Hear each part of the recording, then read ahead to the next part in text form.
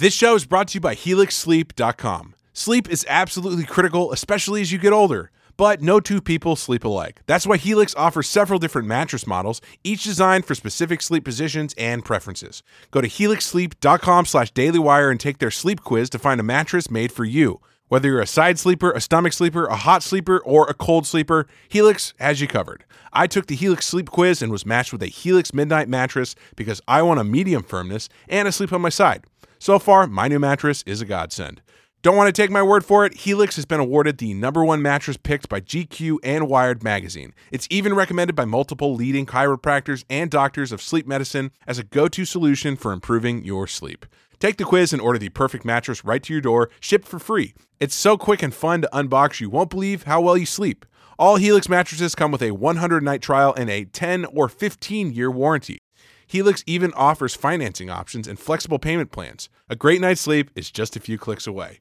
Helix is offering 20% off all mattress orders and 2 free pillows for our listeners. Go to HelixSleep.com/dailywire and use code HelixPartner20. That's HelixSleep.com/dailywire, code HelixPartner20.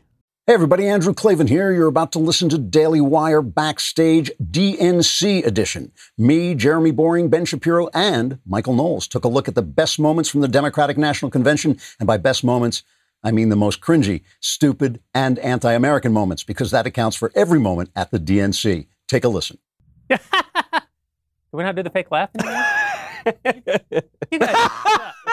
Well, that's going to trend on Twitter. Yeah. Welcome to the Daily Wire Backstage, the DNC Dumpster Fire Edition. I'm Jeremy Boring, known around here as the Boss Man, Sir, and also God King, lowercase J, lowercase K. We're glad you have tuned in. Roll intro.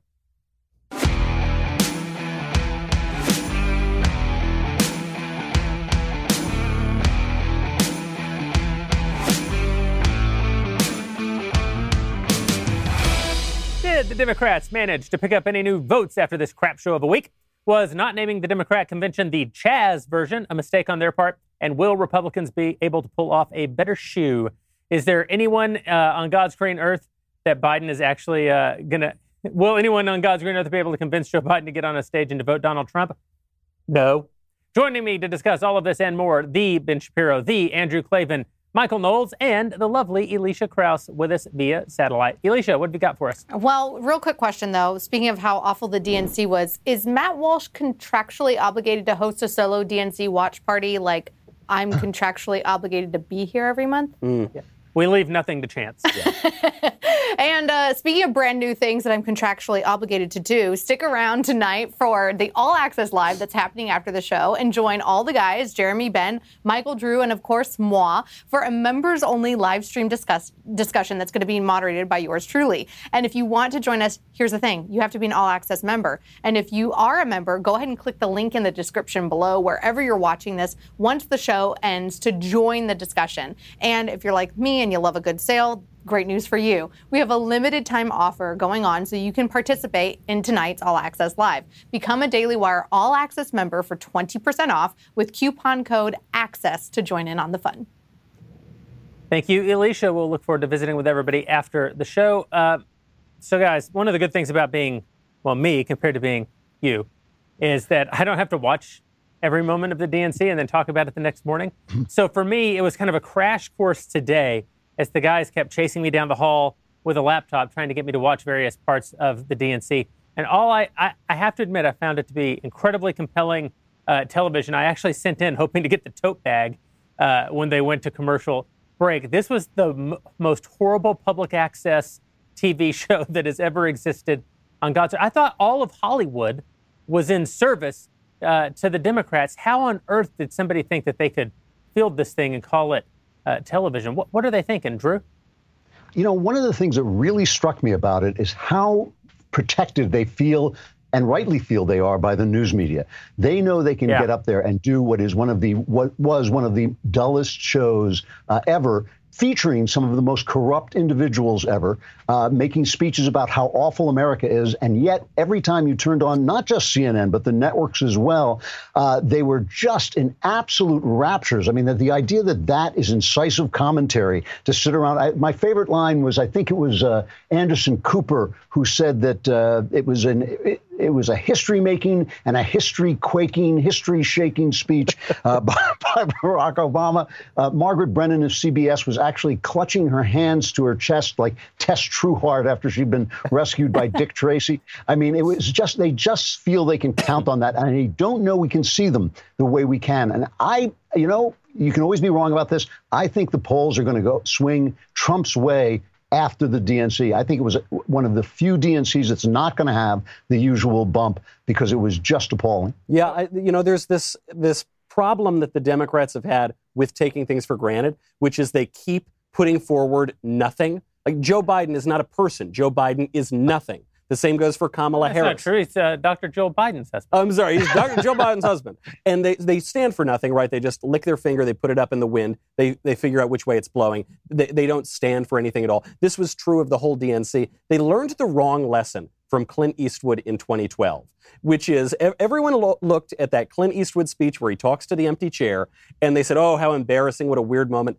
That was the only watchable moment from a party convention, probably in my entire lifetime. It was alive. It was spontaneous. It took an otherwise completely dull campaign, made it a little bit lively. Ideally, you'd want your candidate to be putting forth something new and interesting. But in lieu of that, at least put on a good show. The Democrats just feel that they don't have to. You know, it was there were some telling elements to this. First of all, it was clear that Biden and Harris were complete afterthoughts throughout the entire convention. The entire convention was about how Donald Trump is a very, very bad orange man.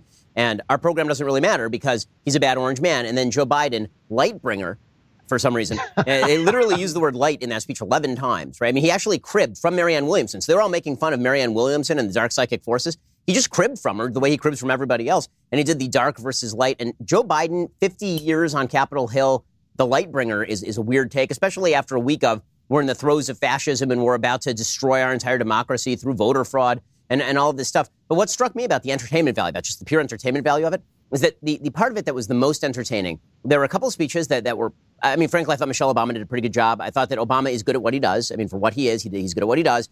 Biden, it was like watching Nick Wallenda. You're watching it mostly to see if Nick Wallenda is going to fall. And when he didn't fall, there's a sense of like, well, that's good, but also slight disappointment. And the part that was the least entertaining, but in some ways the most amusing, were the actual entertainment figures. So they brought out like Kerry Washington to lecture us on how our lives is at stake. And all I could think is, she's probably worth $30 million living in the Hollywood Hills. Her life ain't at stake under any circumstances. They brought over Billie Eilish straight off the Xanax bottle to inform us how excited she was about endorsing Joe Biden from a graveyard. I mean, like from an actual graveyard. Well, that's where all the voters are. So it was a little right in Illinois. Although, again, like I think that endorsing Joe Biden from a graveyard is just too on the nose. It really is not. It's not appropriate, frankly. And they had her sing a kind of bizarre little ditty, and then they had Common do like a 25-minute music video from the end of Selma, and then they had Billy Porter, who I'd never heard of until the last 3 years when he started, I guess, getting up at major events in women's garb and receiving all sorts of plaudits from the media for this. But he's now like a big thing, I guess. And so he did the weirdest version of a Buffalo Springfield song from 1966, written about the Sunset Strip riots, which were essentially a bunch of young people who were too much of a pain in the ass to go home at 10 o'clock at night and broke curfew and then rioted over it. And this was supposed to be the big uplift of the Democratic Party. Like, why is it that Cory Booker doing bad comedy with Bernie Sanders was slightly more entertaining than the people who are the professional They brought Sarah Cooper. Like, who the hell is Sarah Cooper? Why is Sarah Cooper lecturing me about voter fraud? Like, this is the lady who just mouths words to Donald Trump and is on TikTok or something. Why don't you get Tom Hanks? Like, they used to bring Tom Hanks. I want the old days when it used to be like a real cavalcade of stars. Yeah, absolutely. I feel like they didn't bring their A game. I mean, we've been saving the Klavan here for the last 6 months. None of us have seen him in person, much like Joe Biden. He's been locked in a basement, not coming out. But look at him. He's beautiful. Look at that frame. He's got a beautiful, well-lit set there behind him. He's looking good. And a sense of humor. And a sense of humor. And a pulse. Yeah. I actually just don't understand how they could have done such a bad job. And unless it was on purpose. And this is the idea that I wanted to throw out to you guys. Was it actually deliberate to have it look as underground as it did? Because it's their way of saying, we take COVID seriously. We're the only ones who take it seriously. We're so serious about it that we're willing to look bad. In other words, is even that horrible production we just saw just a form of virtue signaling? That might be. That's actually a good theory. It's a good theory. I was wondering, there were times during this that I was wondering whether they were actually trolling people. I mean, Elizabeth Warren addressing the Native American people, Bill Clinton, talking about how chaotic things were in the Oval Office. Hillary Clinton still lamenting the fact that she was robbed. They put Stacey Abrams on the governor's panel, which is the single greatest troll of all time. That's so fantastic. I truly thought that they're so confident. They are so confident that they have sold us hatred of Donald Trump that they don't think they can lose. I really do think that. I think that they are beyond feeling that they are vulnerable. They are putting up this guy who is just a full bodysuit disguise for the far left. That's all he is. And Kamala Harris, whose history of corruption is so dense that if Trump wakes up and starts going after her for that, he can talk forever about what she's done. She is a corrupt public official, an actual, genuine corrupt public official, the kind we used to put in jail. And they're so vulnerable, and yet they seem so confident. It's worrying. I think that our pals over at Reagan Battalion, this was sort of their take on it. Every day they would tweet out the list of all the absurdities. Bill Clinton talking about propriety in the Oval Office. Barack Obama talking about love of constitutional protections and separation of powers. Michelle Obama talking about deep love of the country. You're right. Maybe the whole thing is a troll. It wouldn't be the first time that they thought they could not possibly lose to Donald Trump. We'll talk a little bit more about all that. Right now, though, I want to talk about our friends over at Stamps.com. We've been telling you about Stamps.com for a long time here on the show, and that's because we've been using Stamps.com for a long time here at the Daily Wire.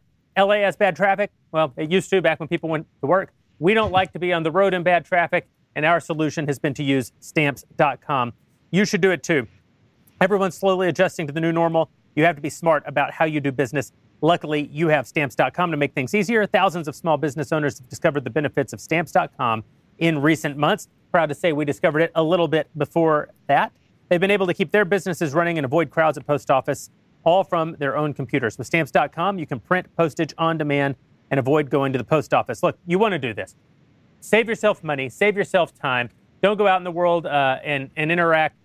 I'm not telling you to be afraid to go out in the world and interact. I'm telling you to be afraid of going to the post office and interacting with people who aren't smart enough to have already gotten Stamps.com. You don't want to be around those people. Stamps.com is going to make your business and your personal life more successful. They offer all the services of the UPS, but with discounts of up to 62% and no residential surcharges. Here at Daily Wire, been using them since 2017. Benjamin.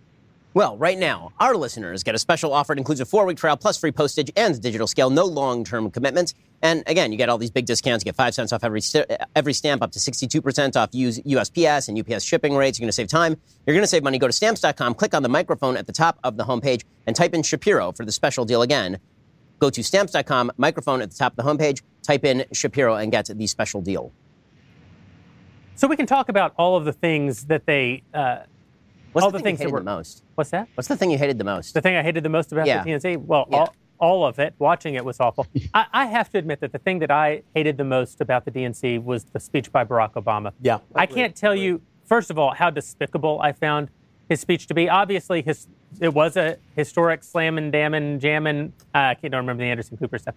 It was a very historic speech because we've never seen a former president get up and lay into a sitting successor in the way that Barack Obama did. He's always seen himself as a historic figure, and he proved it.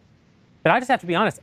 I've just been so glad over the last 4 years not to have to listen to that blowhard, the only guy in the history of the country to think that he was slumming in the presidency, to think that he was too good from the job from the minute that he got it. He was the kind of guy who makes the ocean stop rising, and then we made him go to work and put on a tie every day. Yeah. And I think he resented the country for it. Hearing him back on the national stage, especially in such an ugly situation, I found it to be a low. I totally agree with this. I mean, the part about Barack Obama that I've always found the most disquieting is his ability and willingness to hijack America's founding documents and then pretend that he stands with those founding documents when, in reality, he stands against virtually every founding principle of the country because progressives have stood against those founding principles for the last 120 years. Barack Obama does this routine. I was hearing conservatives being like, well, wasn't it great that he was at least saying that while the Constitution had problems with it, at least we can have the mechanisms of the Constitution that still work? And I kept saying to them, the principles of the Constitution, which are undergirded in the Declaration, are pretty specific, right? Natural rights that pre-exist government, a government instituted to protect those rights, a limited government of enumerated powers, checks and balances, right? Those are the actual principles of the Declaration of Independence and the Constitution. Barack Obama reduced that while standing in this hall in honor of the American Revolution. See what he said. Here's Barack Obama on the Constitution. I'm in Philadelphia, where our Constitution was drafted and signed. It wasn't a perfect document. It allowed for the inhumanity of slavery and failed to guarantee women, and even men who didn't own property, the right to participate in the political process. But embedded in this document was a North Star that would guide future generations. A system of representative government, a democracy, through which we could better realize our highest ideals. I'm sorry to interrupt just on this, but I have to correct the record. What he said is not true. Yeah. This idea, first of all, that obviously women did not vote in large numbers at the time that the Constitution was ratified, but some women did. In the state of New Jersey, women did vote. This idea about slavery, that the framers of our country decided, okay, well, we'll let the slavery question pass to another day. This was an extraordinarily hot topic at the Constitutional Convention. They did more to guarantee the end of slavery than anybody else had done in the Western world. And what was the alternative? To allow there not to be any union, and then you have no way to abolish slavery. It's just on the factual points, he's wrong. But the part of it that's really despicable, and this is what he's been doing for years. He did it in his second inaugural, and I was the only person who got really irritated by this. He would cite the Declaration of Independence, and then he would say things like, but we don't all have to have the same definition of liberty, which is exactly what is at the heart of the Declaration of Independence, is that we do have the same definition of, in fact, that's the only thing we basically have to agree on. Here, he says that what the Constitution boils down to is not equal protection before the law. It is not individual rights that pre-exist government. It is not that all men are created equal. It's none of those things. It's simply voting, right? It's representative government. And when he says representative government, he doesn't mean checks and balances. He doesn't like any of those checks and balances. He's come out against the filibuster. He's in favor of adding Puerto Rico and D.C. as states with pure majoritarian representation, right, just to stack the United States Senate. He's in favor of stacking the courts. He has said this openly. I mean, this is not a person who believes in any of the actual principles of the Constitution. The founders were not pure mob rule majoritarians by any stretch of the imagination, which is why what makes the beauty of the Constitution is that it protects minority rights. I mean, that's the whole point. He actually said that the people demonstrating in Portland and on the streets were the dream fulfilled of the Constitution, when in fact they were the nightmare. The actual nightmare of the founders was that that kind of representative democracy would lead to mob rule. So everything, it actually was like opposite day, and it was very disturbing to see. And again, very disturbing to me to watch the press, which used to be a good institution in this country, to watch the press just absolutely go right back into their, what I call their O-face now.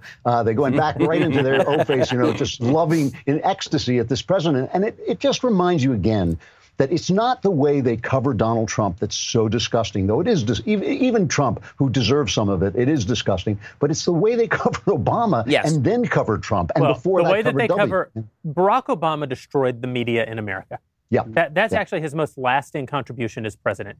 He came along, and because of the unique superficial aspects, this is the amazing thing about it. It isn't the deeper things about Barack Obama. It's purely the superficial ones. Created an environment where the press could not in any way be critical of him. Yeah. He was almost like you couldn't construct a better figure to be immune from any sort of criticism from the press. And so after 8 years of that, they have no credibility left, right? And you could almost say that in their attacks on Trump, they're trying to overcompensate to show that, no, we are still a vibrant, institution that speaks truth to power. But democracy dies in darkness and all that. Yeah, democracy dies in darkness. But it is true that the orgasmic level of coverage, the journalismic, the journalism was just getting everywhere. Well, it was really sticky and awful. The fact that they were journalisming all over the place, the way that they were after Obama's speech, it was really disturbing. And there's something that Obama does, and it's clever, but Democrats have been doing it for 60 years. And that is this inside-outside game, where they say democracy works when we win.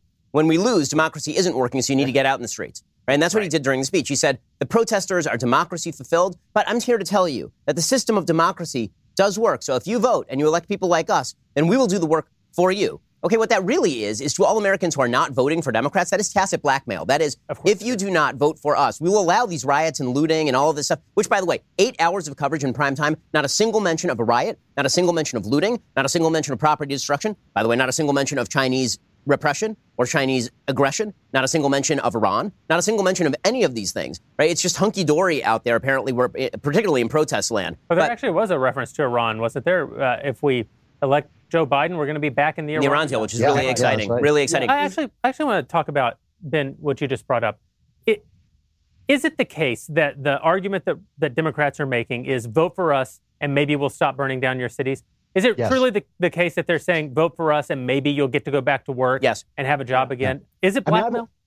I've always noticed when they say these riots are mostly peaceful, I immediately think of the mafia protection rackets. You know, they didn't blow up my store. They're mostly peaceful, and that is effectively what they're saying. And it even goes deeper than that because frequently in tyrannical countries, there's not a lot of crime in the street. The repression is so tough that people are afraid, because you get executed or whipped or whatever if you commit a minor crime. So there's not a lot of crime in the streets, but all that crime is sucked into the government. The government are the ones who are committing the crimes against liberty and against people. And that's what they're essentially saying. We'll stop rioting in the streets, but the goals of the rioters, which are anti-American per se, will infest our government. By the way, will become their policy. On the lockdown point that you're making, this is 100% true. I mean, they featured Andrew Cuomo, who killed 11,000 nursing home patients, right? They featured Andrew Cuomo, who has a new book called American Crisis, Leadership During COVID-19. He's the worst governor in America. Leading them right into the nursing home. I mean, they should have called the book If I Did It, right? If I Did It by Andrew Cuomo, because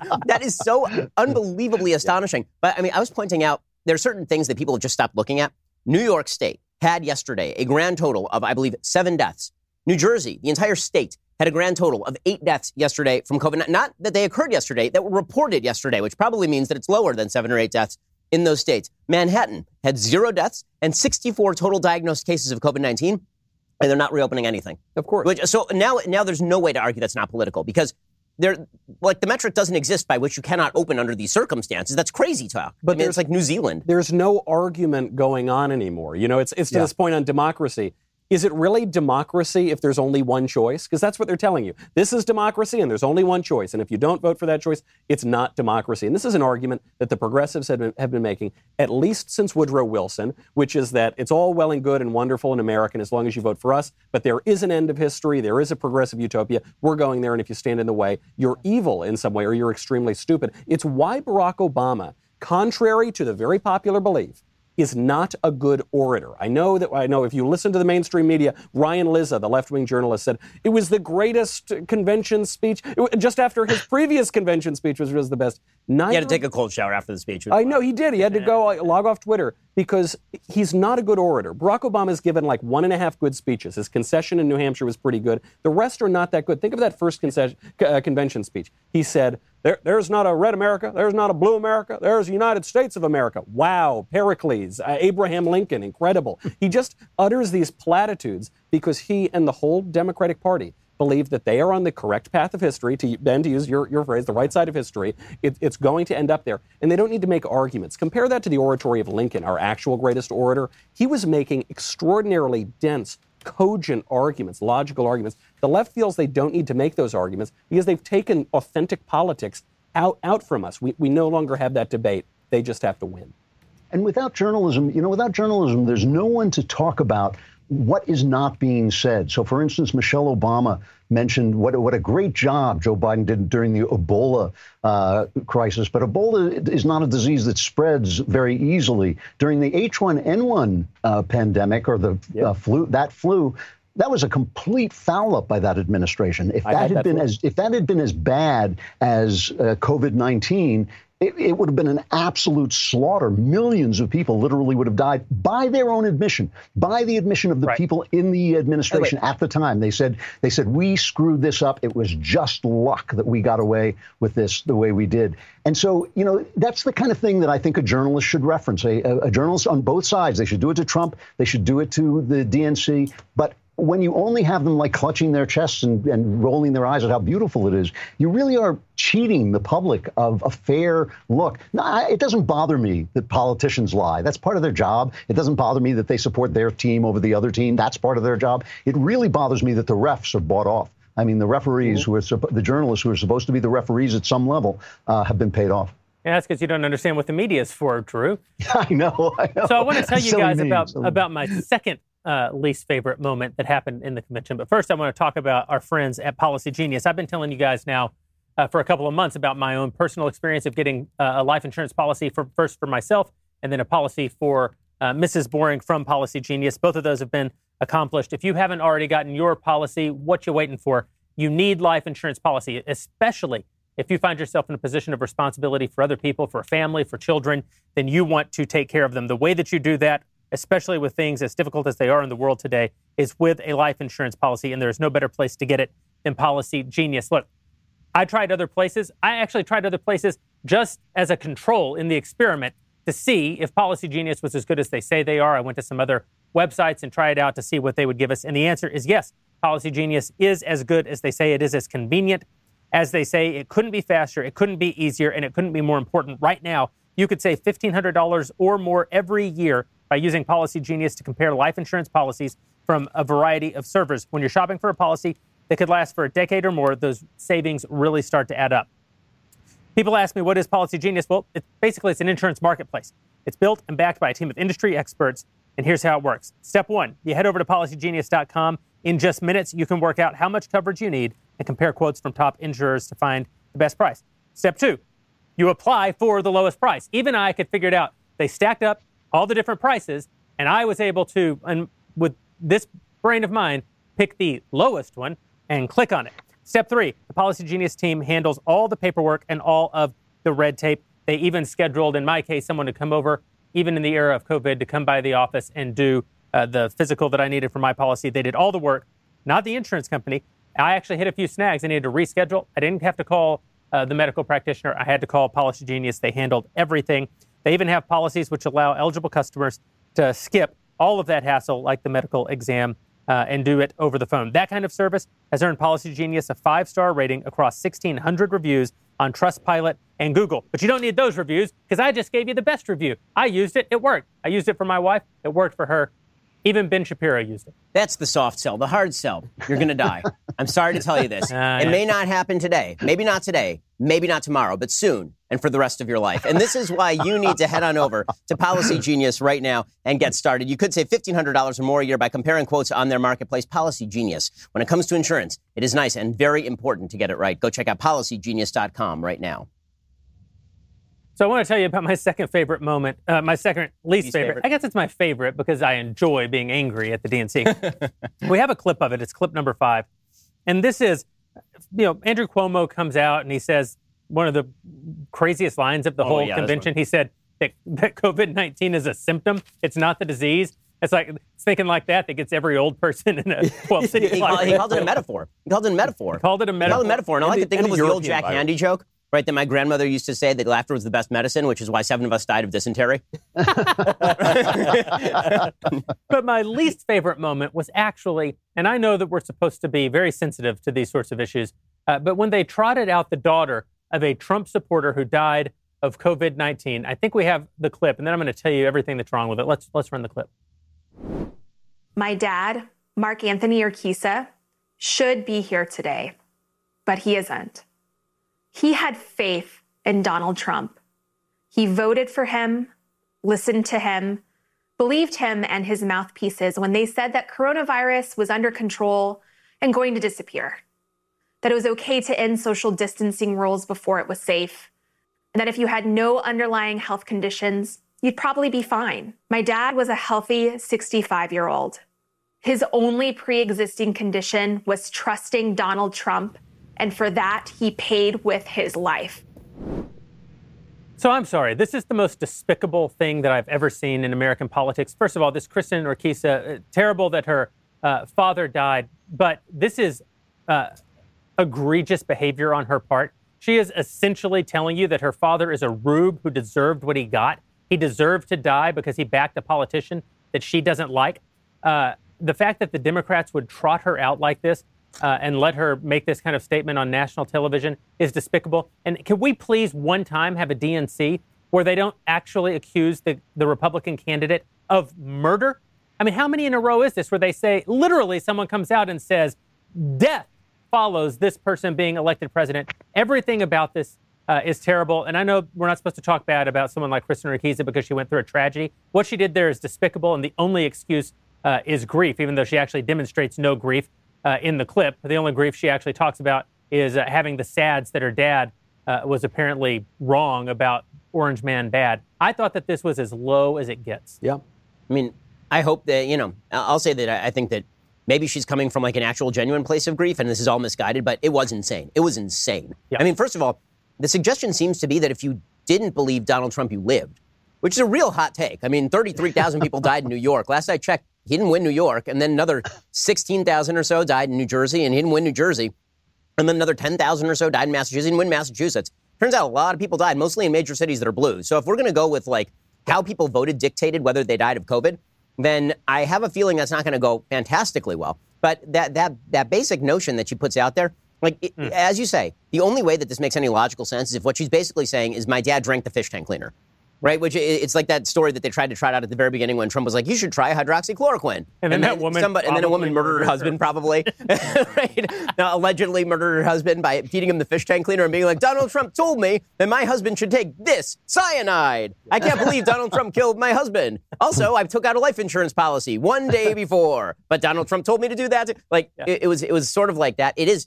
You're right. They've been doing this now for like several conventions in a row. In 2004, it was all about Bush and Iraq. And then it was about Romney being a terrible, terrible person who killed a woman of cancer, right? By Bain Capital buying out a business and restructuring it or something. Yeah. So this is it's nothing new, but it was the blaming of COVID, like the willingness by every single politician in America, apparently, to blame Donald Trump for the ravages of COVID. Biden did it himself too.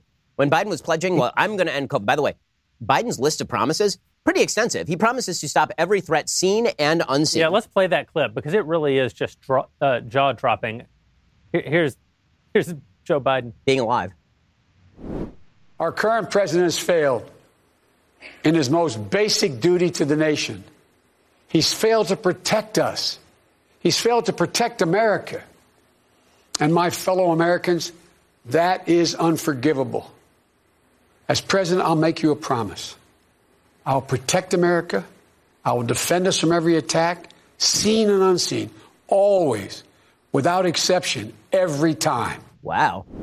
Also, he pledges never to give you up, never to let you down, not to run around and desert you. Yeah. He will never make you cry. He will never say goodbye.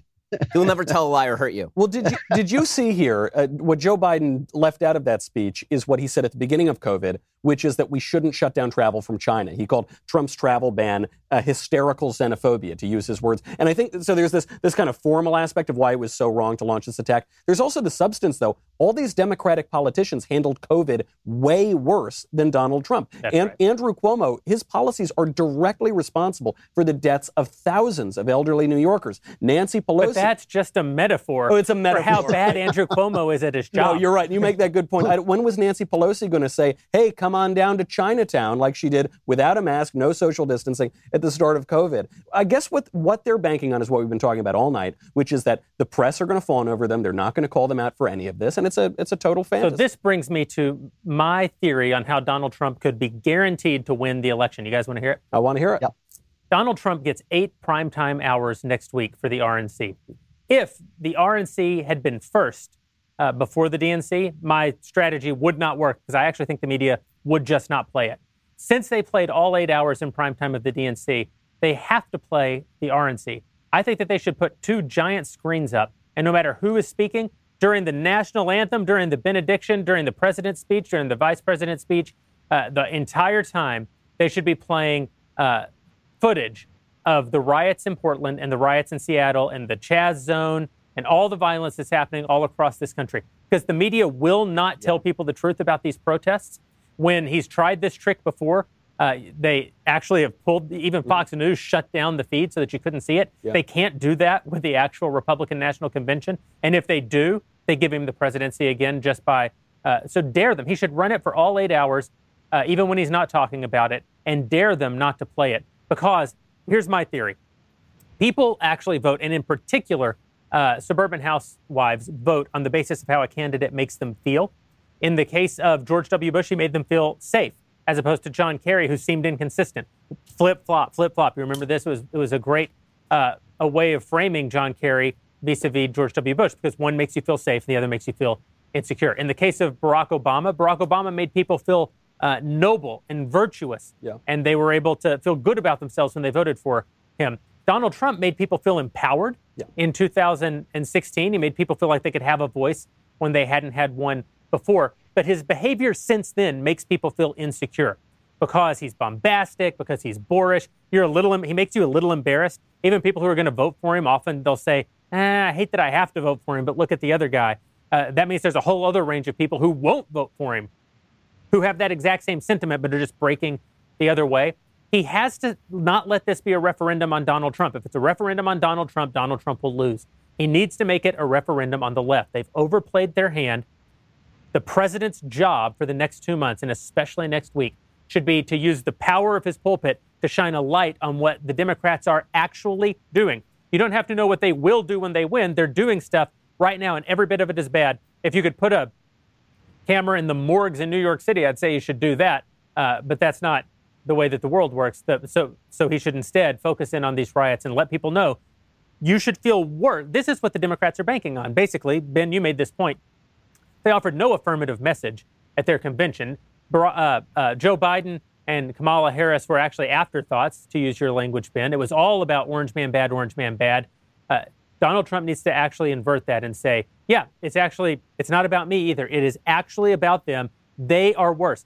You know, we have friends in the sort of Never Trump movement who basically they're going to support Joe Biden for the presidency. And when I listen to their arguments, the arguments all come back to Donald Trump is such a threat to our societal norms that even though we like his policies better, like every one of them is more happy that we have Brett Kavanaugh as a Supreme Court justice than they would be to have another Sotomayor, for example, on the court.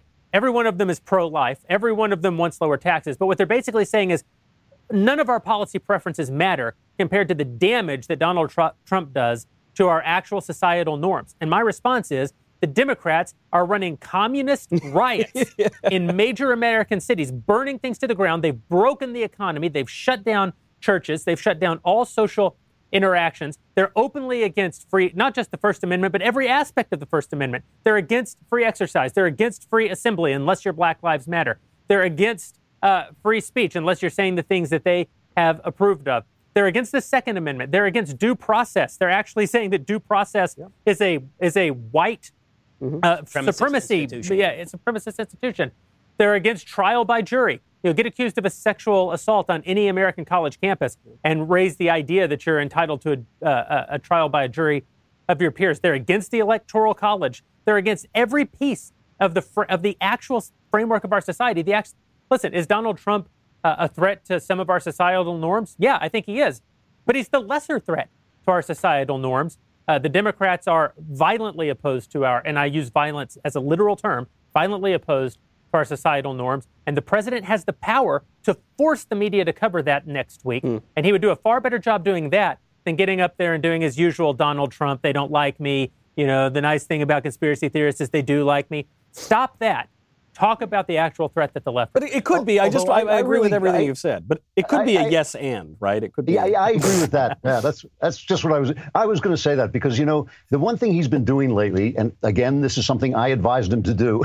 He's listened to all my advice and turned his campaign around, in my opinion. But the thing is, I think your idea about playing the riots, absolutely great idea. That is absolutely true. He should also play Joe Biden's list of things he would have done if he had been handling the Chinese flu, because Trump has done them all. Every single thing that he said he was going to do, Trump has already done. And I think that one of the jokes he's been making recently is some people don't like me. Maybe it's my personality. The other day, he said it even funnier. He said, some people don't like me. I don't know what it is. It couldn't be my personality. And I think that is a really good line because, first of all, you know, he does need to appeal to women. Women get that with men. You know, they get that sometimes men are happy to have around. They never like us. Who would? I mean, come on, who would? You know, they have good taste. And I just think that it is a good argument that, like, I do the right thing. And yeah, I'm bumptious. You know, that's the way it is. Well, if Trump has the discipline, if the RNC has the discipline to do it, it could be a true turnaround thing. Speaking of women, Elisha, Let's toss to the one that we have via satellite. Hey, guys, I just wanted to remind everyone watching that we are going to be having an All Access Live after the show with Jeremy, Ben, Michael, me, the woman, and Drew, who, believe it or not, is younger than Joe Biden. So the thing is, you have to be an All Access member to talk with us. If you're a member, be sure to click the link in the description wherever you're watching this once the show ends to join in on the discussion. And we have a limited time offer because all good sales are very limited going on right now, so you can participate. Become a Daily Wire All Access member for 20% off with the coupon code ACCESS to join the fun. If you don't know how to spell access, I'll spell it out for you. ACCESS. That's for all of you distance learning public schoolers out there who weren't taught properly. And a bunch of comments are actually coming through already. VW says, hey everyone, thank you for going through the torture of watching the DNC so we could be spared. You are so selfless. HT says, wants to know if we made Matt watch the DNC because he's being punished for not coming on Backstage ever. And KB says that Cory Booker's fake laugh is the stuff of nightmares, but I actually think it might be worse than Kamala's. No, I don't know. That's not a possible thing. No. That's not a possible thing. Now, there's nothing on planet Earth that is as horrifying as Kamala Harris's fake laugh when asked an awkward question. I mean, it's a debate. Kamala Harris, Hillary. A debate. A debate. Yeah, that's an amazing line. When she said that, and it's like, yes, I'm a liar. So the guys already want to talk about this. So maybe we'll talk about this and much more during the All Access discussion after the show. Thank you, Elisha. Hey, guys, why don't you have a ring? I mean, we've been telling you about Ring now at this company for 4 years. If you don't have a ring... If you like it, you better put a ring on it. If you like it, then you better put a ring on it. You got to get a ring. It's the only way to keep your house safe, and to keep an eye on your house when you're not there, to see those packages that are being left and stolen. It's a huge problem happening in Los Angeles right now, is that I think our buddy Dave Rubin keeps actually releasing videos from his Ring camera of people stealing his mail.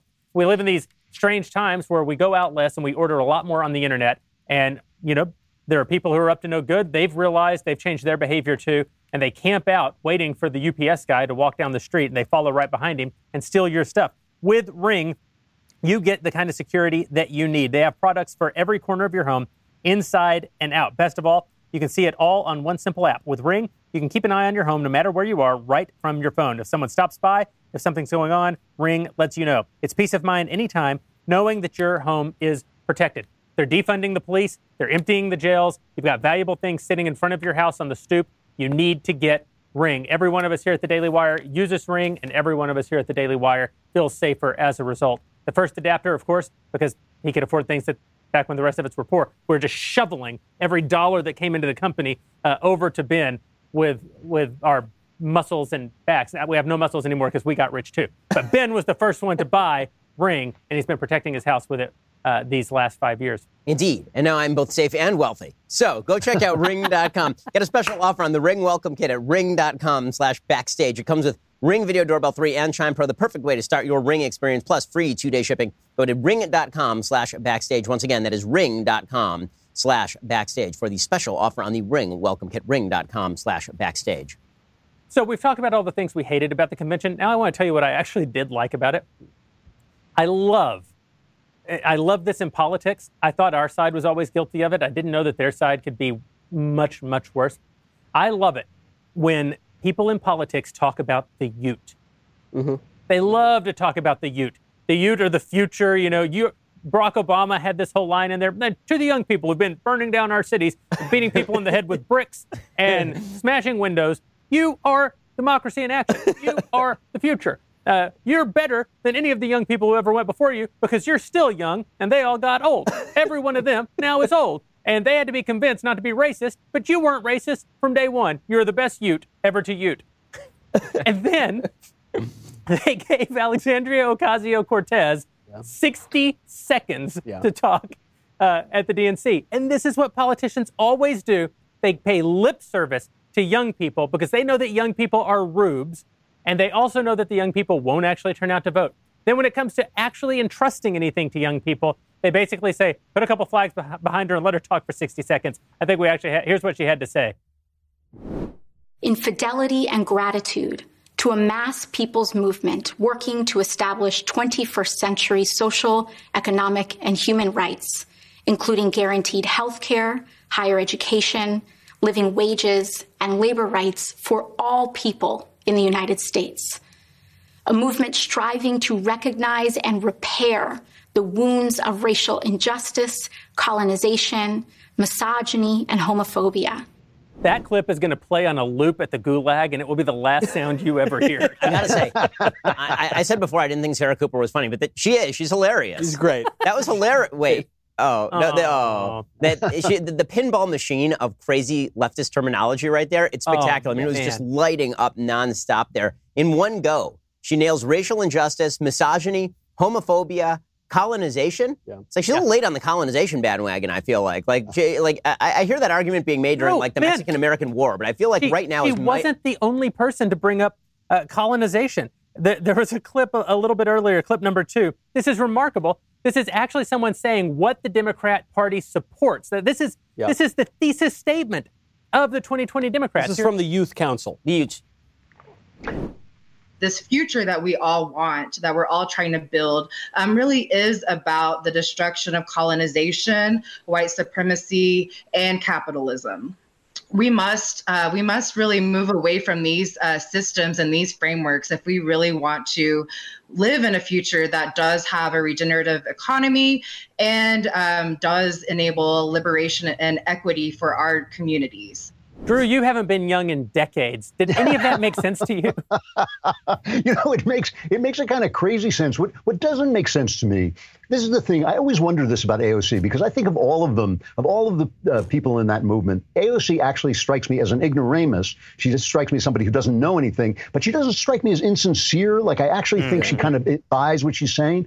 And what gets me is why they never ask themselves, if we're socialists, how come every gigantic corporation in America is supporting us? Why is it that places like Amazon, which is making gazillions of dollars, why are they sending like guys like me who want to read like poetry? Why are they sending me, recommending these, anti-white, anti-racist things? Why doesn't it occur to them that the richest donors in the country, like for instance, of the 10 richest donors in the country, 9 of them supported Barack Obama. How come it never occurs to them that the people that they're supposed to hate are on their side and something may be wrong, that maybe they're pawns, maybe they're being used? Talk about using the youth. They're not just using the youth, they're using the socialists and they're using the rioters to get what they want. And this is something that is supporting these globalist, humongous corporations that are now really a greater threat to some of our freedoms than the government. Well, you saw this tension come out with the DNC, which is that they've been stoking, as you say, the riots and these young people to go out and talk about how terrible America is. But they realize that burning the American flag and toppling George Washington does not exactly play well in Peoria. So they have to limit the amount of AOC time.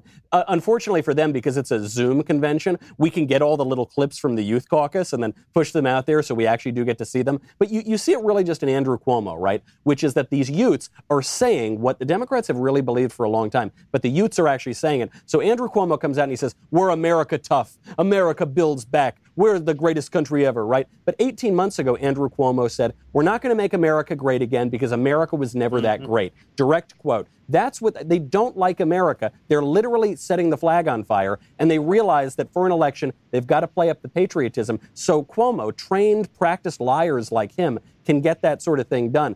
Biden, Obama, all those guys. But those youths, you got to maybe constrain them to 60 seconds of anti-colonialism or whatever, and then move on. This is the really wondrous thing about how the DNC works. So we only see the prime time. The prime time is basically just the Tinder profile, right? I mean, the prime time is where you put up a picture of Brad Pitt on your dating profile, and then actually you look like Steve Bannon. Yeah. Right. And not supposed to do that.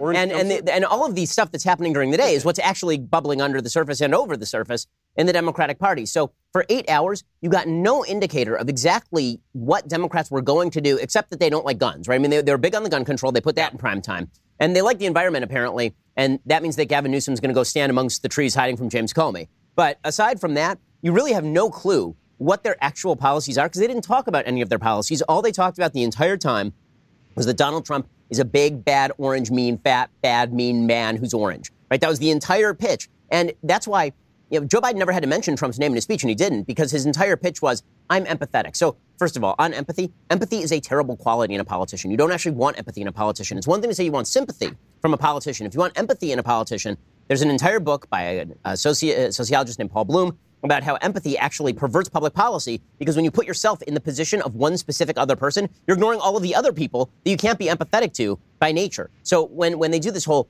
I want a politician who cares about me. Joe Biden said this too. He said, my father used to say, I don't care, I'm not asking government to solve my problems, but I want government to understand my problems. I thought to myself, like at the DMV or what? Like who? Whenever somebody says they want the government to have you ever thought, like as a rational human being, you know what I need? I need some care, love, and understanding. I'm heading on over to the Franchise Tax Board of California for a little bit of empathy today. Like that's not how any of that crap works. And so the attempt to make government the be-all, end-all that solves all of your problems, this is why, if Biden is elected, he's actually going to have some problems on his hands, because he's got an unwieldy coalition.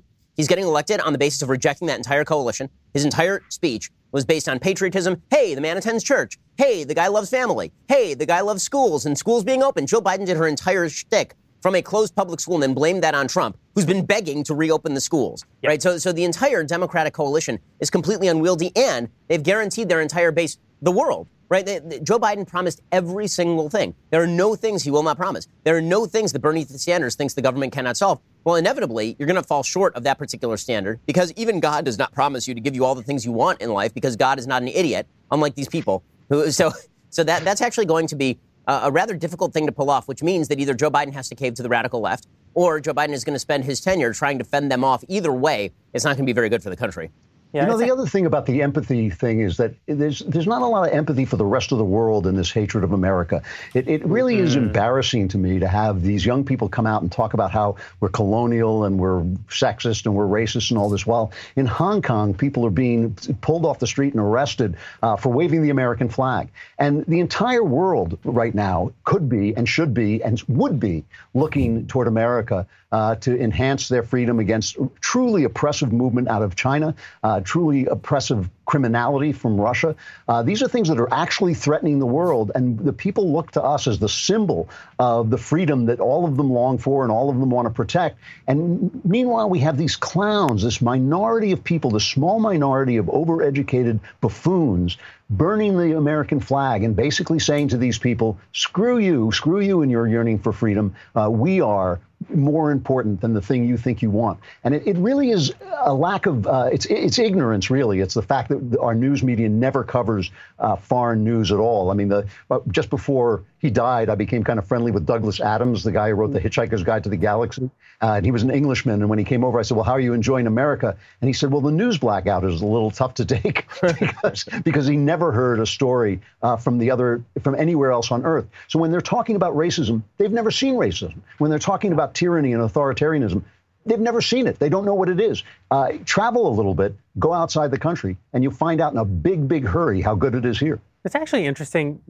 You both made me think of this, that the left, they expect their politicians to lie, and they feel like they're inside, like they're in the lie with them. Yeah. So it's okay with AOC if Joe Biden gets up there and drapes himself in the flag, because it's actually a calculation. She understands, I hate the country. I want to dismantle the country. I want to fundamentally reimagine the country. But I know that the Rubes and Hicks, who aren't as enlightened as me, need to hear this kind of talk. On the right, we don't have anything quite like that. If our politicians don't say the things that we actually believe, we get angry with them. The left, I think it's because they know that the media is in the game with them. They know that all the major institutions are in the game with them. They can lie directly to all of the undecideds, and they're perfectly comfortable with it. They face no That's repercussions. a really great point. That's like Obama opposing gay marriage and no one ever saying a word or holding it against him. And the actual opinion that he held would now get you fired. Yeah, you did see this a little bit with pre-Trump Republican politicians. So the issue probably where it's most clear is the Israel embassy. So every politician since the 90s has said we're going to move the embassy in Israel to Jerusalem. And then we all listen to that and we say, that's a good idea, but we all know they're not going to do it. And then so Trump goes ahead, and he was actually presented by the State Department with a pro and cons list of reasons to do it and reasons not to do it. And the reasons to do it was completely empty. They didn't see a single reason to do it. And yet he did it, and everyone was shocked. Even Republicans were shocked. They said, no, we knew what you meant, but Trump has this odd thing because he's not practiced in politics that he just thinks when someone says you're supposed to do this, you actually do it. And that sort of thing is pretty refreshing, and it does change the dynamic a little bit from left, right, Republican, Democrat to this kind of establishment where we're all lying to one another and actually inserting a little bit of the voice of the people. I actually think that what you just said, though, Michael, may reveal something even worse. Because, yes, when the Republicans would say they were going to move the embassy, they were obviously lying. But they were saying what we wanted to hear. Because we, the Republican voters, did want to move the embassy. But the extreme left doesn't want the sort of ideas that Biden is espousing. And the reason I say it's something far worse is because I actually just realized all the lies are aimed at the same group of people. All the lies told by both parties are aimed at the people in the country who like the country, like our allies, want us to be strong, want to be left alone. The Democrats lie and say that they're like us so that we'll vote for them. They're not like us. The Republicans lie and say we'll do the things you want, even though they won't do any of the things that we want. But only one group of people really gets fed all the horse crap in this country. Yeah, that's a great point. Well, I also think that the Democratic Party, I will say, I think that it's pretty obvious they've abandoned the mail vote, right? They recognize that the gender gap in this election is just going to be overwhelming. Yeah. And so the entire pitch, which was empathy and Michelle Obama doing the empathy routine. By the way, Michelle Obama's speech, which was widely praised, the actual content of it was pretty appalling. Her delivery is great. I mean, she's great on camera. She knows what she's doing on camera. She knows how to work the camera, which is a skill set. And her husband is the same way. He's very good on camera. Mm-hmm. But some of the stuff that she overtly said, she's the best-selling nonfiction author probably of the last 20 years. And she essentially said, I know a lot of people may not listen to me because I'm a black woman.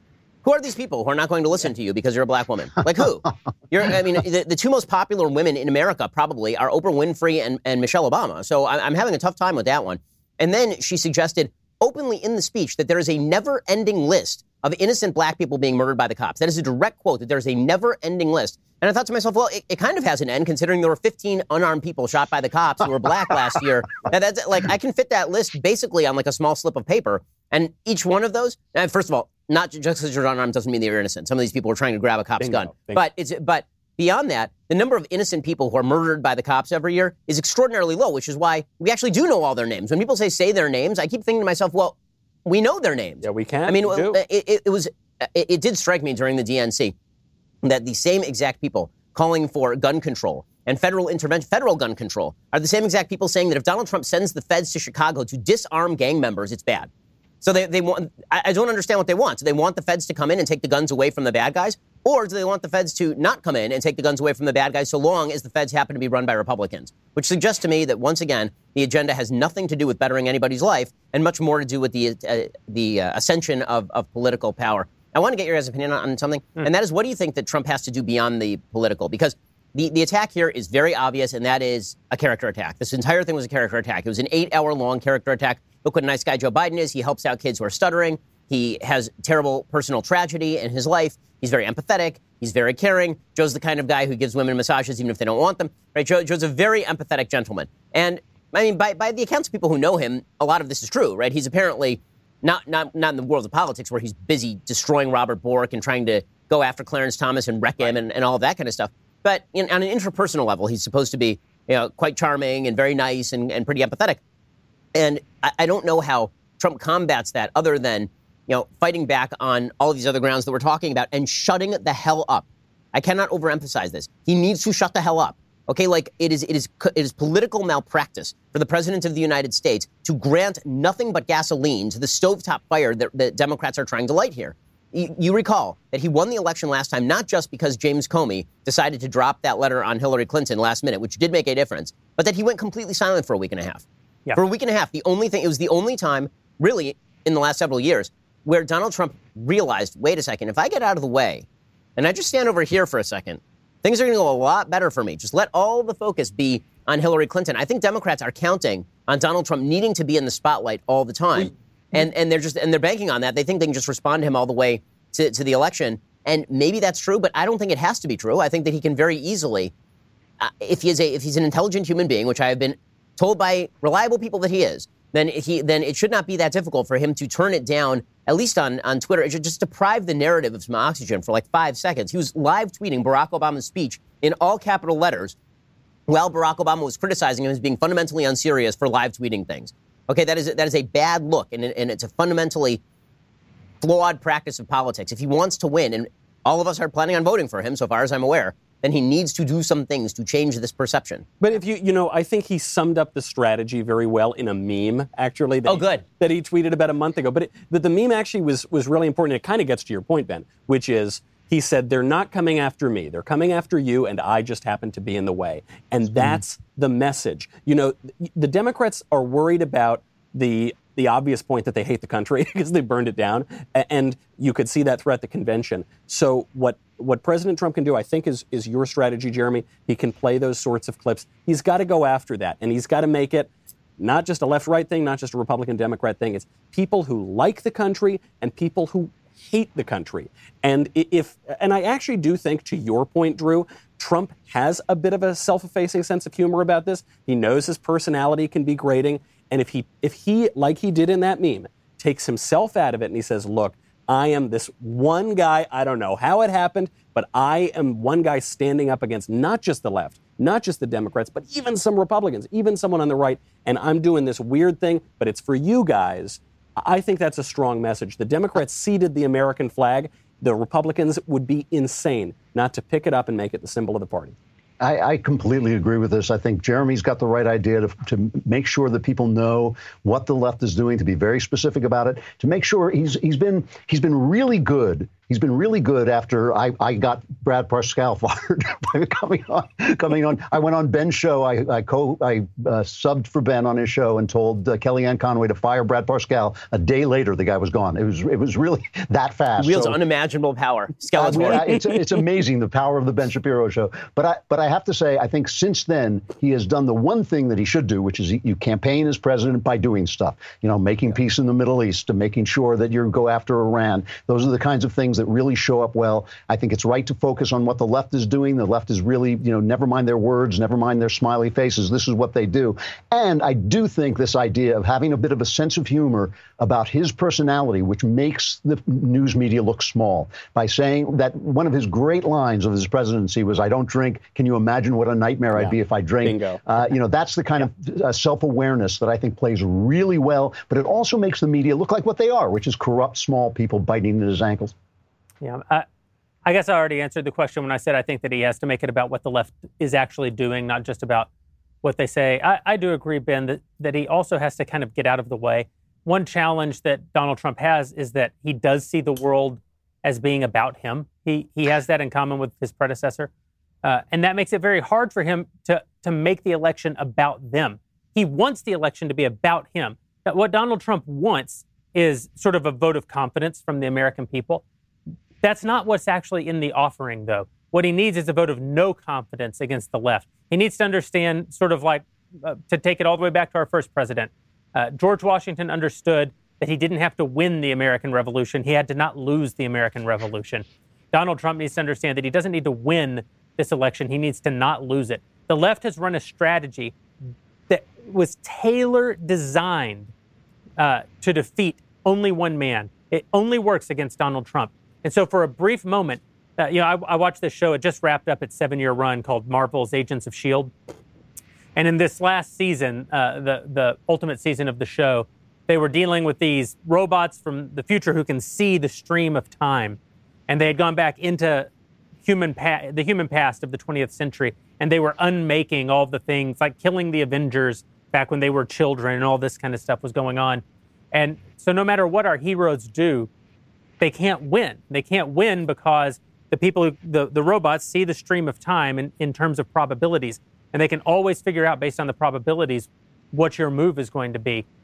And so they have this breakthrough moment. It's the turn of the season when they realize, well, that means the only way we can win is to not be the thing that they could calculate that we could be. We actually all have to do the thing that we would never do. Whatever our instinct is, don't do it. Whatever made us strong, run against it, because that's what they won't be able to see coming. It's very difficult, but I actually think it's what the president has to do in this situation. I do want to push back a little bit, though. I don't think he should take himself out of this entirely. He should be wise about it. But let's not forget, for every presidential election in recent memory, the bigger personality wins. The more interesting, the more lively, the more vivacious, right? Obama beats Romney, Obama beats... If Donald Trump picks flowers in the Rose Garden 3 times between now and the election, he is the bigger personality. Well, that's a fair... If he can finish the sentence. He's breathing. He's more lively by definition. He's breathing. Yeah. Like he's running against an active, like an actual corpse at this point. And by the way, the media's overblown praise for the fact that Joe Biden could keep it together for a full-on 24 minutes. Unbelievable. It was astonishing. I mean, truly, like... even my grandmothers, who are well into their 90s at this point, can keep it together for 24 minutes. Like that's, like I understand that we set the bar really low for the guy, but at a certain point, he is going to actually have to answer some questions from a living human being. Well, this brings me to the final question of the day, and then we're going to head on over to All Access and answer questions for our All Access members for a little bit. You should head over there right now if you're not already a subscriber at the Daily Wire. You can get 20% off with the coupon code ACCESS and join the fun. Will be answering those questions. But my last question for you guys for the day: will there be a debate? Yes. There will be. Yeah. I don't think, I mean, I know, Jeremy, you've said a couple times you just don't see how he can do it. I don't see how he can't do it. I think that is the ultimate back down. It means you will back down to Putin. It means you back down to China. It means you just don't have what it takes to be the president of the United States. They've floated every argument they can think of in the New York Times and in all the left-wing venues. They floated every argument they can think of. Clearly, the message is he's got to do it. And frankly, again, if he stays on his feet for whatever it is, 2 hours, and it's not like, Bradley Cooper accepting the award in the Star is Born. I think if he does that, it's going to be he's going to be praised to the skies. What a wonderful breathing guy he is. As Trump has in fact said, I do not think he can back down. I agree. I don't think he can back down entirely, as they tried and it failed. My fear is this, though. There's a lot of gray area between no debate and real traditional fair and square debate. And that could involve Zoom, like the whole, convention was basically virtual. I think if there's a virtual debate, they'll just rig it for Biden. They try to rig the fair and square debates for Democrats, Candy Crowley and including in 2016. So, that I don't think the Trump campaign can allow. It's got to be a fair and square debate where the moderator and Trump and Biden are all in the same room, and they're still going to try to rig it through various technical means. But there, I think Donald Trump eats Joe Biden for lunch, which is why they're going to try to bring it into that gray area. Ben? I think they'll hold the debates, and I think that the thing that Donald Trump has to do is in the first 30 seconds of the debate, he has to drop Hunter Biden's name. He has to do it. He has to do it for a couple of reasons. One, because it is an actual issue in the campaign that Joe Biden has used his family connections or allowed others to use family connections to make a lot of money. There was a real unintentional irony to the video of Hunter Biden saying, "My father's always been there for me." And I was thinking, no bleep, Sherlock. I mean, that fact check true. But if he drops Hunter Biden's name, one of the things that the Democrats have been trying to protect Biden from are the consequences of any question that pisses him off, because the empathetic, nice grandpa vibe goes away immediately and he becomes incredibly combative. He's challenging people to fights. He's challenging people to push-up contests. He starts to lose his train of thought.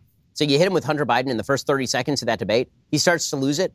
And Trump says, listen, this is the guy that you're going to put in the White House. He's not even in the White House. Let's talk about why you picked Kamala Harris to replace you, because we all know you're a transitional figure. You're not holding it together here. I don't know what makes anybody think you can hold it together in the White House. That's almost the way it has to play note for note, I think. I think you guys are out of your minds. I'll give you each $100 if there's a single debate. Done. Right? And there should be, by the way, even a debate is ridiculous because there should be 3. That's the modern standard, is 3 debates. I don't think they'll put this guy on a stage. I don't think they have to. Drew, I'm actually a little surprised you think that they have to. Your point, which I think is well made, is that he owns the media. The left owns the media. If he says, I don't get on a stage with racists, that'll be the end of it. They won't hold him to any standard. It won't be backing down. It won't be backing down to Putin. It will be a principled stand against Donald Trump to not put yourself on a stage with him. I just can't even visualize, I can't imagine a possible future where they put this guy on a stage with Donald Trump. The left owns the media, but the media doesn't own the people yet, and the people still will see through it. Listen, Jeremy, if you're right, you're right. Nobody can predict the future, but I think I think if they don't do it, it will be political suicide. Those Chromicons can see all the timelines. Guys, thank you very much for hanging out with us tonight. You lost me there.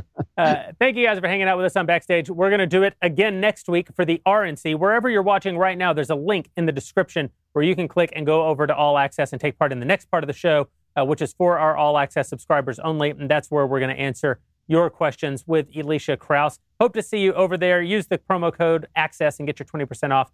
And we'll see you guys next week.